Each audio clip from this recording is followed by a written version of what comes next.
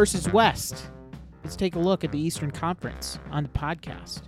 As the Jazz are on a road trip, they're 3-0. We'll review that.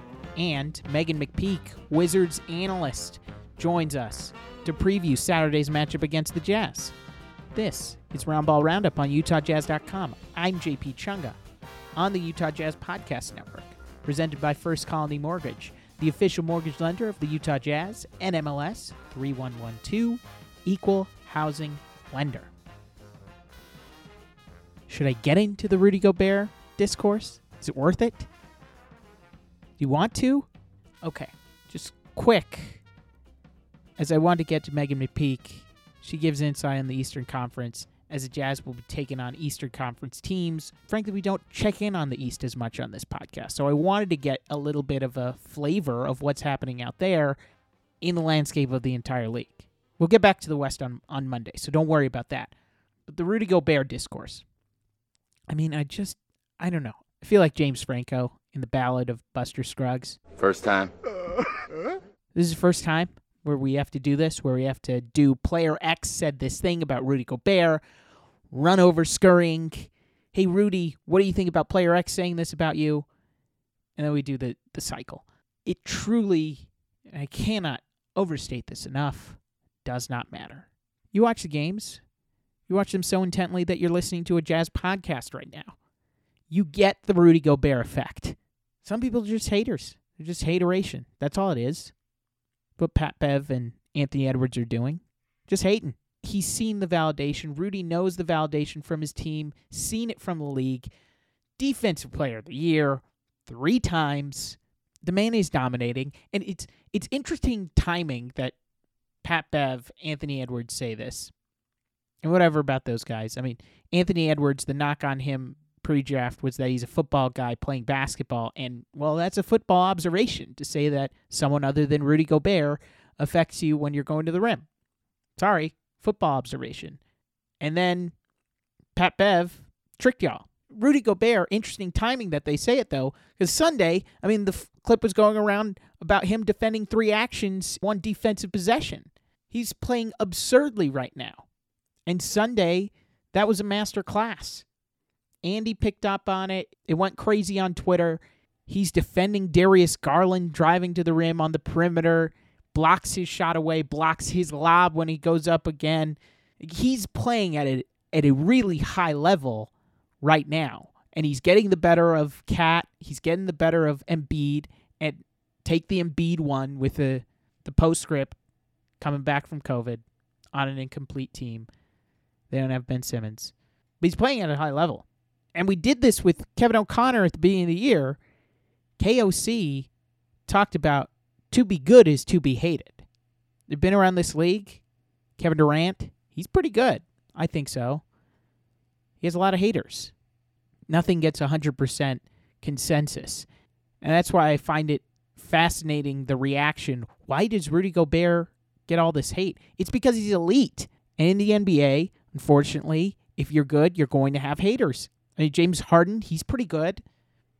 Does everybody like his style of play? LeBron? Russ? Russ is the most polarizing of players in the NBA. To be good is to have your detractors. And that's the burden of being very, very good at your job. He gets validation through the awards, and he gets validation through the contract that he received and getting all NBA nods. That's the validation that you should look for. I'll take this from another angle. You know, there was somebody who I went to school with who we would watch YouTube clips of basketball when we were done with work, and sometimes even when we still had work to do, all class. And we'd just look at highlights. And I'd come in some days into class and I'd say, hey, did you catch the game last night? No. But I caught the YouTube. Want to watch the highlights right now? And yes, I would watch the highlights. But fast forward to like last year, around All-Star time, I see his tweet come across the timeline as I do my daily scroll. And he posts a side-by-side of Devin Booker's points per game and Rudy's points per game with the queasy emoji above it as the caption. And to me, it just says, oh, so you're just watching highlights. You're not consuming this game beyond the box score. You're catching House of Highlights, and that's it. And for me, that's fine. Okay, I'm glad that we can have both of us in the big tent of loving basketball and appreciating the sport, but it doesn't mean I have to take that opinion heavily in my debates. Okay, it's just surface level. To watch Rudy, you have to have nuance. You have to, above all else, actually watch games. And then you can appreciate what he does. No, it's not going to be points per game. And to compare Gobert and Booker, this doesn't make sense. And I only use him as an example because he has a big Twitter account due to his reporting duties on the entertainment side. But he loves hoops. And I appreciate that he likes hoops. Doesn't mean that he appreciates all aspects of the game. That's unfortunate, but you got to move on. First time. Nothing gets consensus. If I put a Twitter poll out right now, is Succession having a great season? That's not going to be 100%, even though it should. Are puppies adorable? That's not going to be 100%. Nothing gets consensus, and to be good is to have the haters. I'll leave it this as a stat that Kirk Goldsberry had at the end of last month, just to put a period on the Rudy Gobert discourse, whether he actually does things in the game. Because I'm pretty sure it encompasses what he does. Rudy Gobert this season.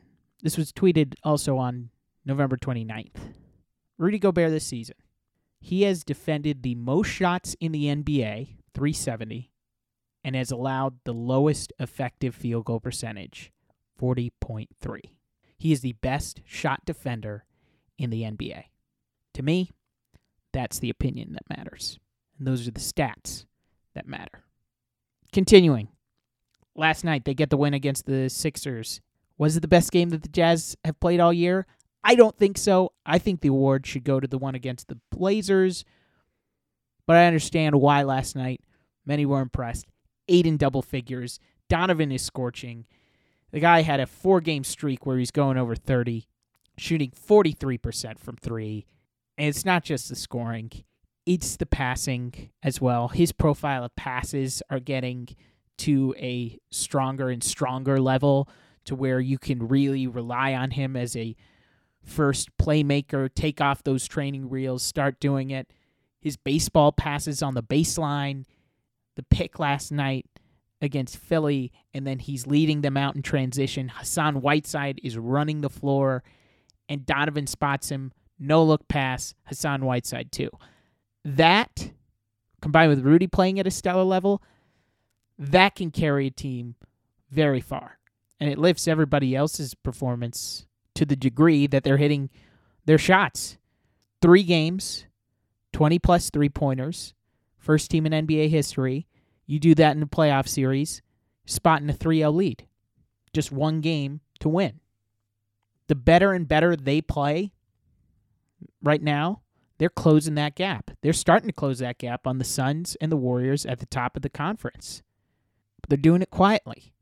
And the other thing that's helped Donovan scoring, Andy picked up on this in his triple team, getting to the rim more. And he's shooting at a rim a better mark.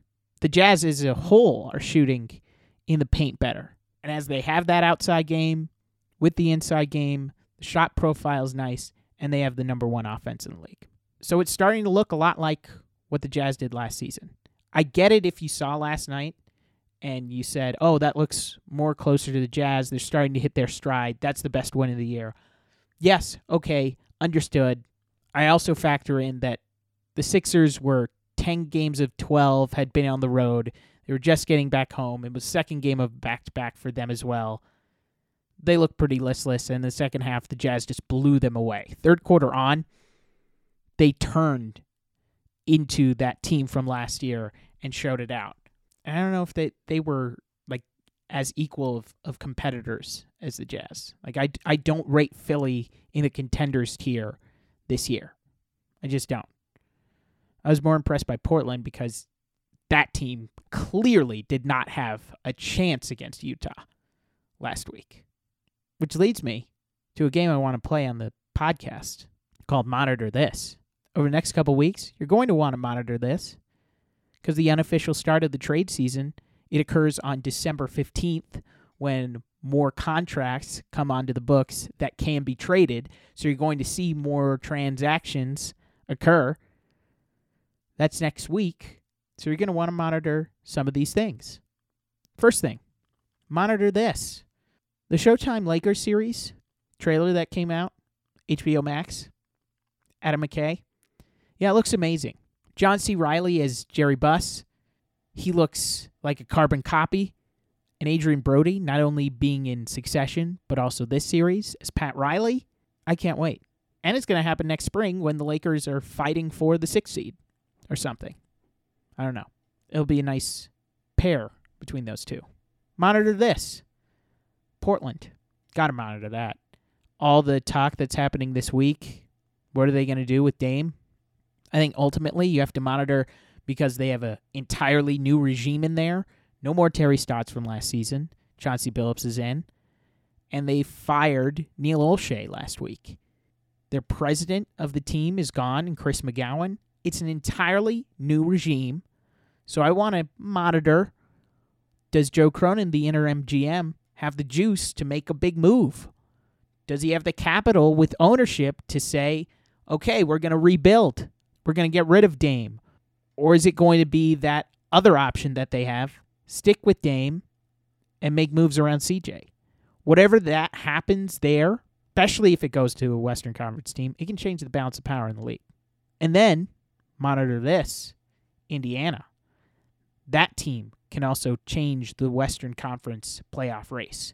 I'm not the first one to look at the trade machine to see Sabonis on the Warriors, but that one's been floated around. Sabonis, Turner, Karis LeVert appear to be on the way out because they've signed off on rebuilding according to The Athletic. And since you've been watching the Jazz and since you pay attention, you know those are useful NBA players. So monitor that. We might turn this into a Utah Jazz podcast. Podcast brought to you by Fanatics. For authentic Utah Jazz gear, including jerseys, shorts, warm-ups, and more, visit fanatics.com/jazzgameused. That's fanatics.com/jazzgameused. You know the drill. 5 stars, nice reviews. That's all I ask of you. Let others know that you're listening to the podcast. I want you to hear from Megan McPeak. She's Wizards analyst, does radio for the club. We looked around the Eastern Conference and previewed Saturday's game. And I want to do it now as things are starting to even up in East and West records. I think the East has a 1-2 game. It's a slim advantage right now. But of the top 15 records, they have 9 of the top 15, if you put it regardless of conference. Just a quick check-in on the East. Don't worry, we'll be back to talking about the West on Monday. Megan McPeak, find her on Twitter. Thank her for coming on the show. And enjoy our conversation as we talk Wizards and the rest of that conference. I think it's a mixture of a few different things. One, you have a new coach in Wes Unseld Jr., a new coaching staff that he's brought in. Some have stayed from the previous coaching regime, and he also has brought in his own guys too. So I think that is one factor. Another factor is the offense and defensive system that he's now running. That is obviously a change from the previous coaching regime and what he wants to do in implementing everything that he feels is right for this team and the roster that he has. And then the third thing is the roster. You have a overhaul of players who have come in with that Russell Westbrook trade. You get a guy like Kyle Kuzma, who unfortunately Laker fans wrote off, and he's now proving that he just needed time and consistent minutes to be able to be put in the right system. I think when it comes to a player like Kuz, he needs the system. Some players need specific systems that work with the way that they play the game. And I think the system that Coach Unseld is running works to what Kyle Kuzma can do. And then you also add in a guy like Montrez, whose motor, I don't know how, I think he has a better motor than the Energizer Bunny. I'm being honest. The way that he just consistently keeps going, no matter what happens, plays through foul trouble, plays through not getting calls in his favor, plays through, not having big scoring outputs, but impacts the game in other ways. He's always just going. And that has trickled down throughout the rest of the team. You add in a guy like Spencer Dinwiddie. You add in a guy that can just have the ball in his hands, which takes it out of the hands of Bradley Beal, because I think that was a big factor in previous seasons for Brad, is the fact that when you have the ball in your hands as much as he did, you're always playmaking. You're not just playmaking for yourself, you're playmaking for the rest of your team. And then you never really get a break, because then he was also expected to guard either the first or second best perimeter guy on the opposing team. So when does Brad get a break?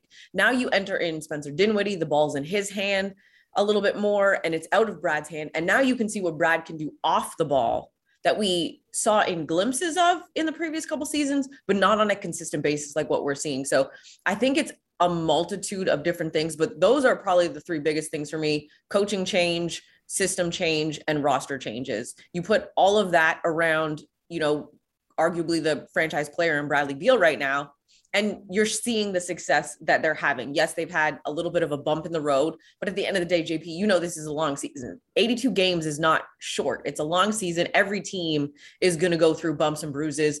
And right now, that's the stretch that the Wizards are facing. 15-11 so far, 8-3 at home. What are those changes, head coaching wise, schematically, that the Wizards have undergone? I think just the way that they play, it's more of a free-flowing offense within offensive sets, if that makes sense. So you look at like game film for them and the way that they play, you can tell they're running offensive sets and offensive schemes, but they also have the ability that, because you have the talent that they have and guys who have basketball IQs that can recognize that, okay, we're running this set, but something's not working. Let me figure it out and try and make a play.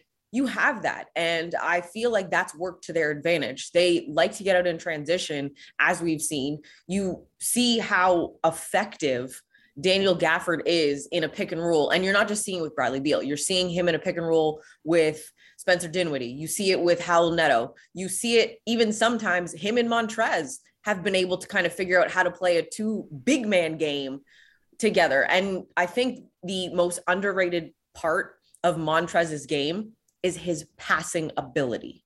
He has one of the best passing abilities for a big man that I've seen in a long time. I would put him up there with a Kevin Love in the way that he just sees the floor. Like there was an instance against Detroit that he made such a beautiful backdoor cut.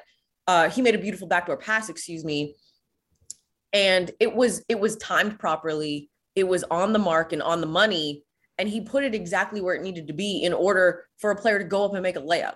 So you don't really talk about Montrez's passing ability, and I feel like he doesn't get enough credit for his ability to pass. And within the system that Coach Unseld is doing, when you have guys who have basketball IQ the way that they do, it takes some of the pressure off of having to always be in a set and run an offense and run what you want to run. And when a play breaks down, you have guys that can figure out what they need to do to get a score, to get the ball inside, or to get maybe to the free throw line. So I think that's a big factor in why you're seeing the success. But it also, too, you need the roster and the players to be able to run what you want to run. How has that depth helped? Because it's almost a hockey line substitution when you have the Russell Westbrook trade. It's one for all of the Lakers' depth. We've seen how it's affected that team to where Washington had flourished early on in the season. Yeah, I think it's so interesting when you think about it, with the exception of Gaff, you really have five guys who can almost interchangeably just play like 1 through 5, essentially. You don't really have to play position basketball, with the exception of Gaff, as I mentioned, but because they can all play off of each other and kind of play with it free-flowing offense, you don't have to have your typical 1 through 5 set. And when you bring those guys over, you have KCP, who is a fantastic shooter, goes through up and down, kind of slumps, if you will.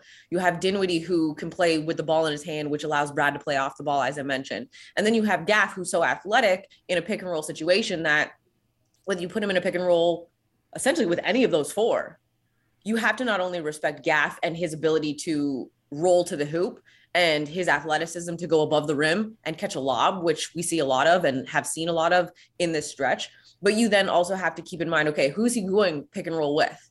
Is it KCP because he can knock down that shot? Is it Spencer? Oh, he can knock down that shot, but also too, I need to respect his drive. Is it Beal? Because again, like Spencer, he can knock down that shot, but he also can put it on the floor. And I think it's so dangerous that it allows everyone to play within themselves, but also play with each other. So it's so interesting that they've got off to this hot start. because of the depth, because you can just bring guys in, you can get them 2, 3, 4 minute stretches, get them on the bench, give, Montrez a blow and then go, and then get the next guy in. And the bench has been so effective for them too. You think of Raul Neto coming in off the bench and just the way he plays the game. I love how he plays so much because it's almost like he looks to be a disruptor. He looks to create contact. He wants you to make contact with him. Like he thrives off of bouncing off of people to get to the hoop kind of thing. Then you have a guy like Deni Avdija, who offensively, is he struggling? Yes, it's been evident. He has his moments where he has really great games and has stretches where it's been fantastic offensively. But what he's not getting a lot of is the credit for how he is defending opponents' perimeter guys. He is such a disruptor on defense. And it's not just the way he guards one-on-one, but it's also to the ability to move his feet. And this being only his second season and being able to figure it out with the coaching staff and them coaching him on getting his angles, moving his feet, and staying perpendicular and using that he uses the rule of verticality, probably one of the best from a perimeter position when a guy's trying to back him down, and he just straight up good to go, and he disrupts the shot and impacts the shot that way. In my opinion, Deni Avdija does a lot of things that will never show up on a box score, but the coaching staff and his teammates know that he's doing it and impacting the game. So you think of that type of depth that this team has, and it's something that they haven't necessarily had in the past couple of years. And then, but wait, you have Thomas Bryant and Rui Hachimura sitting in the wings, just waiting to come back. Avdija came out. He reminded me a lot of Joe Ingles in the way that he could facilitate in the Israeli league in playing with Tel Aviv. And then if you add Joe Ingles plus lateral quickness, that's an awesome NBA player. No, I agree with you. His ability that he's been able to improve has been, in my opinion, really impressive over his first season, dealing with, the injury too, because that's what a lot of people I think are forgetting is he's coming off of missing the last chunk of the season because of an injury. And the fact that he's been able to sit and watch the game, because the NBA game, as you know, JP, much different from, the European game and the way that it's played. So when you have a guy who is young, can sit with coaches and watch the game and see how it's developing while, getting ready from an injury and rehabbing from an injury and recovering, and then have this type of impact the next season, I think is very impressive.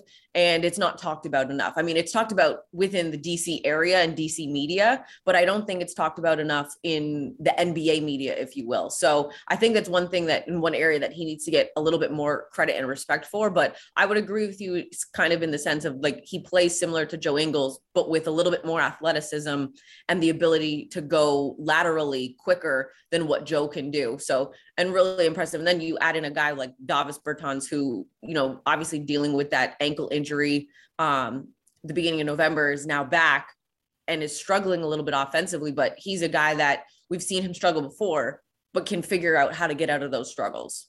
What is the Eastern Conference view, the Wizards' view of what the Jazz are doing right now, third in the West? The West is so interesting because it's always been competitive, and I think it's always going to be competitive. And you look at this Jazz team, and it's so funny because I was thinking about this as, getting the lead up to this matchup. And as disappointing as last season was, and in the postseason for the Jazz, obviously losing, I believe they were 3-1 against Denver and then lost that series. I think going through that and injuries obviously affecting it, and now coming back, being a little bit more healthy, than what they were in the postseason. I think they've now got what it takes to figure out how to adjust, if you will, in that situation so that, you can have that 3-1 lead. Maybe they get that, they get that win and it goes 3-2, but then that next game, they finish the series and they're on rather than Denver. So I think just going through that, as frustrating and disappointing as it can be for players and fans alike, I think it was necessary in order to be prepared for this season. Because, I mean, you're sitting third right now, but you could easily, with the West, drop to sixth or drop to the play-in situation. Like, that's how much parity there is in the West right now. And that's what I think I love so much about the NBA this season. And even, the last couple of seasons is the parity is starting to even out a little bit more, where you have those top two teams in each division, but then the rest of each conference is a dogfight. And you have a game, a half a game, 2 games that are differentiating the rest of the conference. And you're looking at it like, okay, this is going to get spicy. And we're not even halfway through the season yet. And I think that's probably the most exciting thing about the Jazz being in third right now is every single game is almost like it's a game 7. Like it's a must-win situation, whether you're playing the worst team in the conference or in the league or the best team. Like you have to bring your best game on a nightly basis.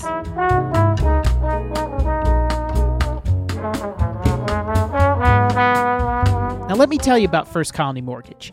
They've been serving the lending needs of Utah for more than 35 years. As a mortgage banker, First Colony Mortgage offers advantages over other lenders. Not only do they process mortgages, they also underwrite, fund, and close mortgage loans all in-house.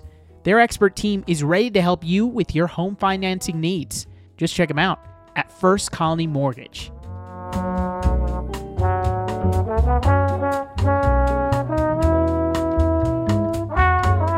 What's the best case scenario for the Wizards this year when it comes to playing against those top teams in the conference? I think knowing what they went through last season with, slipping in and getting in the play-in situation and then getting into the series situation, I think, the next improvement for them is trying to finish within the top 5. Mm-hmm. If they can finish top 5, I think it's a successful season. If they can finish top 4, that's even better because it gives them a little bit more breathing room. It gives them the thought that they have a better chance of getting home court advantage in some situations, depending who they match up against, because we know that they've been very successful at home versus on the road. So you look at like the top 4 or top 5, and one night it could be the way we see as we're recording right now, that could be the standings today, but by, midnight tonight, it could be completely different. So that's what I think is so exciting about the East is that you could have your 1 through 8. And then by 1 a.m., that 1 through 8 might look so much different. And like the jockeying for position, I think in the East is literally a game by game basis that, like I was saying about the West, you have to be on your game every single night because there's 7 teams, chomping at your heels, trying to get that half game in front of you to then get a full game in front of you, especially too when you think of the fact that we're seeing the schedule shake out with these like mini series, if you will, which I really love. I absolutely love it. They're even doing the same thing within the G League, is doing these mini series to try and eliminate as much travel as possible to try and protect the players, which I appreciate that they're thinking of health and safety as well too. But these mini series that you get with teams is so much fun because it gives you a glimpse of, okay, yes, it's only 2 games, but what if we see this team in the playoffs in a 7-game series? Like, I love that I get 2 of these, and now I want 5 more based on that. So I think best case scenario for the Wizards is to try and finish in that top 5. If they can get that top 4, I think it puts them in a really great position to make some noise come playoff time and really kind of be disruptors, because typically you see like that 4 through 8 or 5 through 8, teams be the disruptors in playoff situations. But I love when a 1 through 4 can be a disruptor, especially when they're not expected to be in a 1 through 4 situation in the playoffs standings come playoff time when those series kick off. The Jazz have been in that situation in the West many a time. When they did it against the Clippers a couple of years back, when Joe Johnson beats them at the end. The top, the Bucks, they've dealt through injuries. What's impressed you about Milwaukee this year? I think what you just said, JP, is the fact that they've been able to maintain their level of play for the most part while dealing through injuries. Like, that's the crazy thing, because you look at this team a few years ago and the biggest knock on them was, well, Giannis and them can't get it done come playoff time. They can get it done in the regular season, but they can't get it done come playoff time. What's the next step? And then we saw the next step 2 years ago. And then we saw the next step last season. And they withstood every punch that was thrown at them, every haymaker that any team tried to throw. And to look at that series with Phoenix in the finals was, I think, absolutely insane, because Phoenix gave them everything they could. And Milwaukee said, bet.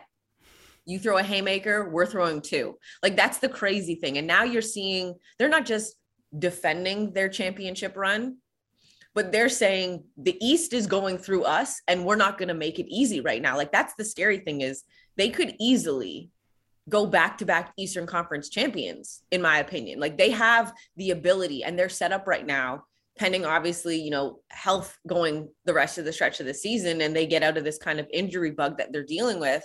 But if they can get healthy and get, some runs together and some stretches together, they're very scary. Like I said, we could arguably be seeing the Eastern Conference have to go through Milwaukee again. And it would not at all surprise me if they're sitting atop the Eastern Conference when it comes NBA Finals time. 11-1 with a healthy Giannis, Chris Middleton, and Jrue Holiday this year. I don't know. That'd be a pretty good team if they had them all healthy together. That's just a guess. Yeah, just a guess. Not bad. The Nets, centimeters away from advancing in that matchup last season. How have you seen them this year? I think, as everybody has, it's been a roller coaster. It's been a struggle for them. And, everyone talks about KD playing all these minutes, but the fact that he's playing all these minutes, and, we kind of know he has to, because what else do they have? Like, James Harden's been up and down. Obviously, the emphasis with the offensive fouls being drawn has clearly affected the way he plays the game. And anybody who tells you it hasn't affected him, they're clearly not watching the same NBA that you and I are watching, because you look at the amount of times he's not going to the free throw line anymore. Like, that should be the biggest tell of how the emphasis on officiating and fouls being called has affected James Harden's game, is the lack of the times he's going to the free throw line compared to what we've seen in the last decade. And then obviously, like, I think they've weathered the storm of this Kyrie Irving situation, and they've kind of just put it it's almost like they've put it in their minds that he doesn't exist anymore on the team, if you will. As bad as that sounds, that's kind of how they're treating it. And I think that's the right way they have to do it. Similar to Philly with Ben Simmons, is you kind of just have to pretend he's not on the team anymore. He's not on the roster. You've gotten rid of him. He doesn't exist, because, you don't know if you're ever going to get him back and if he's going to play this season. So you have to treat it as if he's not going to play this season. And what Kevin has been able to do in this, roller coaster of a season start is play like Kevin Durant. Like, he's raised his game, if you will, but he still needs the rest of them to rise with him. And it's going to be tough, because if he continues to play, 35 plus minutes a game, especially when you think of the fact he's not long removed from an Achilles injury, it's going to take a toll on a person's body. I don't care what anybody says. I understand that these teams have millions of dollars into health and recovery and all that jazz, and no pun intended, and all of the, recovery for players, but that's a lot of mileage on one guy's body, like a lot of mileage. So it's going to be tough. But at the same time, knowing that they have arguably one of the best scorers that this game has ever seen in Kevin Durant, and still have James Harden, who's trying to figure out, how to be James Harden within this new way of officiating, they can still be scary, because we've seen them have, these stretches as of recently where it's like, oh, okay, this is what we expected. But I think the biggest thing for them is the others, the bench, the rest of the guys not named James Harden and Kevin Durant. They need to consistently step up on a nightly basis in order to alleviate some of the responsibility on Kevin Durant and James Harden. That Joe Harris injury, it's going to impact them over the next couple weeks. Oh, yeah. Especially when they start to play more of these teams. The Bulls, they vaulted into this conversation, and the Jazz have seen it firsthand, having to travel to Chicago and getting beat. I love their hierarchy. Do you think it's real? Can it translate towards the end of the year? I think it can. Obviously right now with this COVID bug that's kind of just wiping them out, it sucks because they were on such a great trajectory and they were so fun to watch. Like, how great is it the fact that you haven't seen this excitement of Chicago Bulls basketball essentially since Derrick Rose? Like, that's really the last time that the Bulls had this consistent level of excitement around them, not just on a game by game basis, but on a consistent basis. And I think just the way that DeMar DeRozan and Zach LaVine had figured out how to play off of each other, to where both of the styles of basketball that they play individually, they're figuring out that they can actually make them work together and still know that each of them is going to get theirs. Each of them are still going to eat every single night. And then you add in a playmaker like Lonzo Ball, who is just, phenomenal when it comes to his basketball IQ and the way he sees the floor. And you add that into the mix, and now you have this little trio. And then you have Vooch, who is such a great player in the way that his style works with this type of system. Again, going back to what I was saying about Kuz, he's now in a system that I think works really well, to where his style of play, this is where he can thrive. You add in an athletic player like Derrick Jones Jr. It's really, I'm so disappointed that the COVID bug has got them as much as it has, because what we were seeing from them, we were on pace to see something great from them. And it sucks that it's hit them this hard, but the fact that they're also still figuring it out and playing through it with their young guys who are like, okay, those guys are out, we got to step up. Like, they're taking on this challenge and saying, like, we got this. We've got us right now.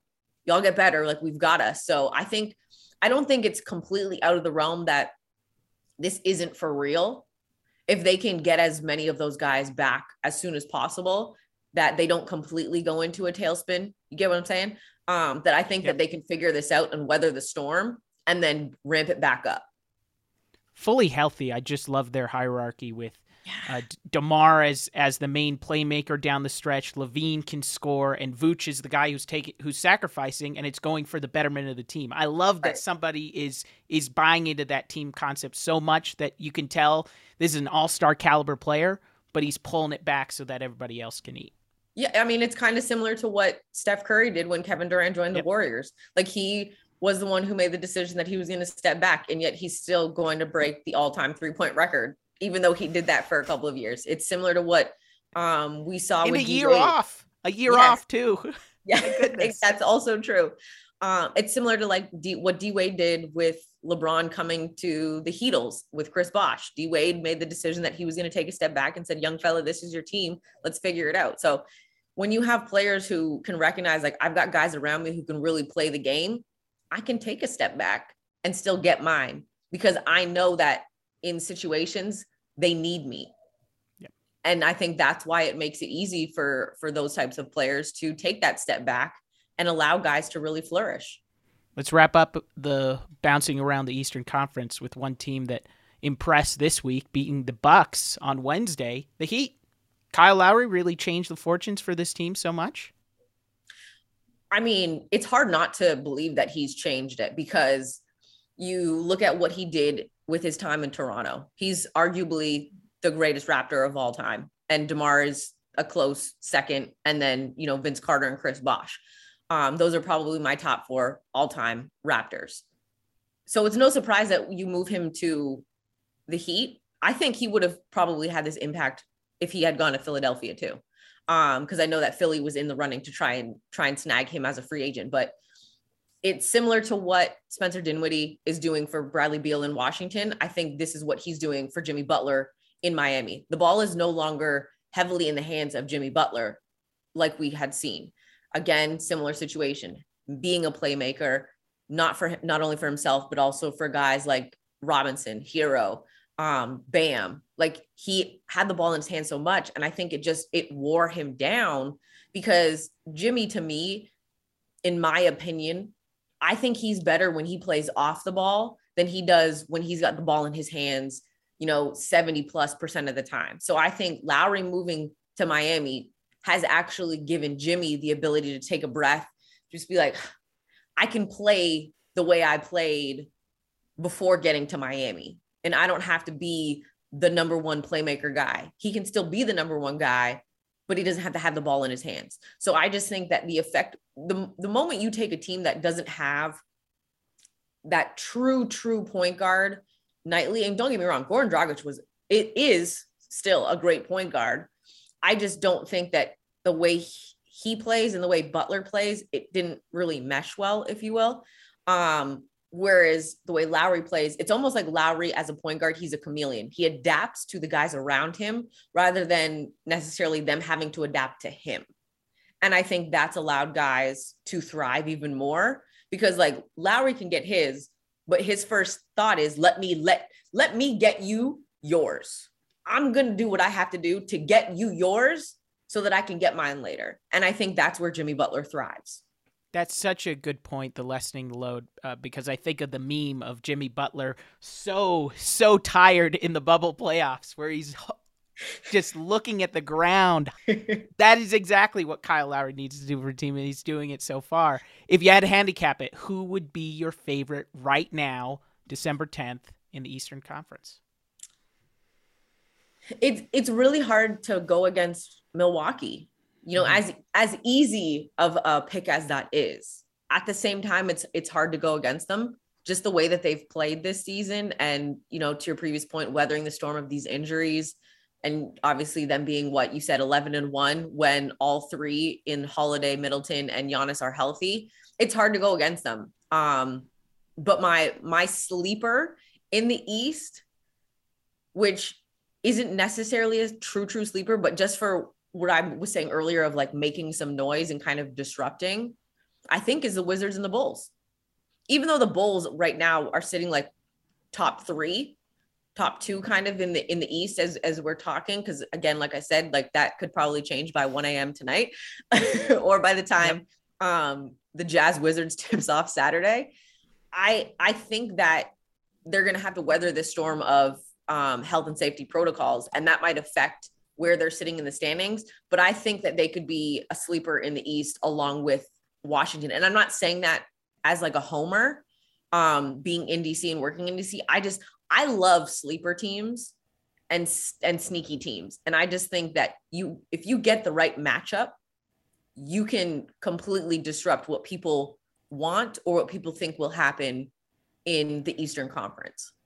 Well, and as crushing as last year's postseason experience was for Washington, having postseason experience helps. It just, it absolutely does. And being able to get through the play-in, have a first-round matchup, that has to help when it comes to it actually being an off-season after 82 games.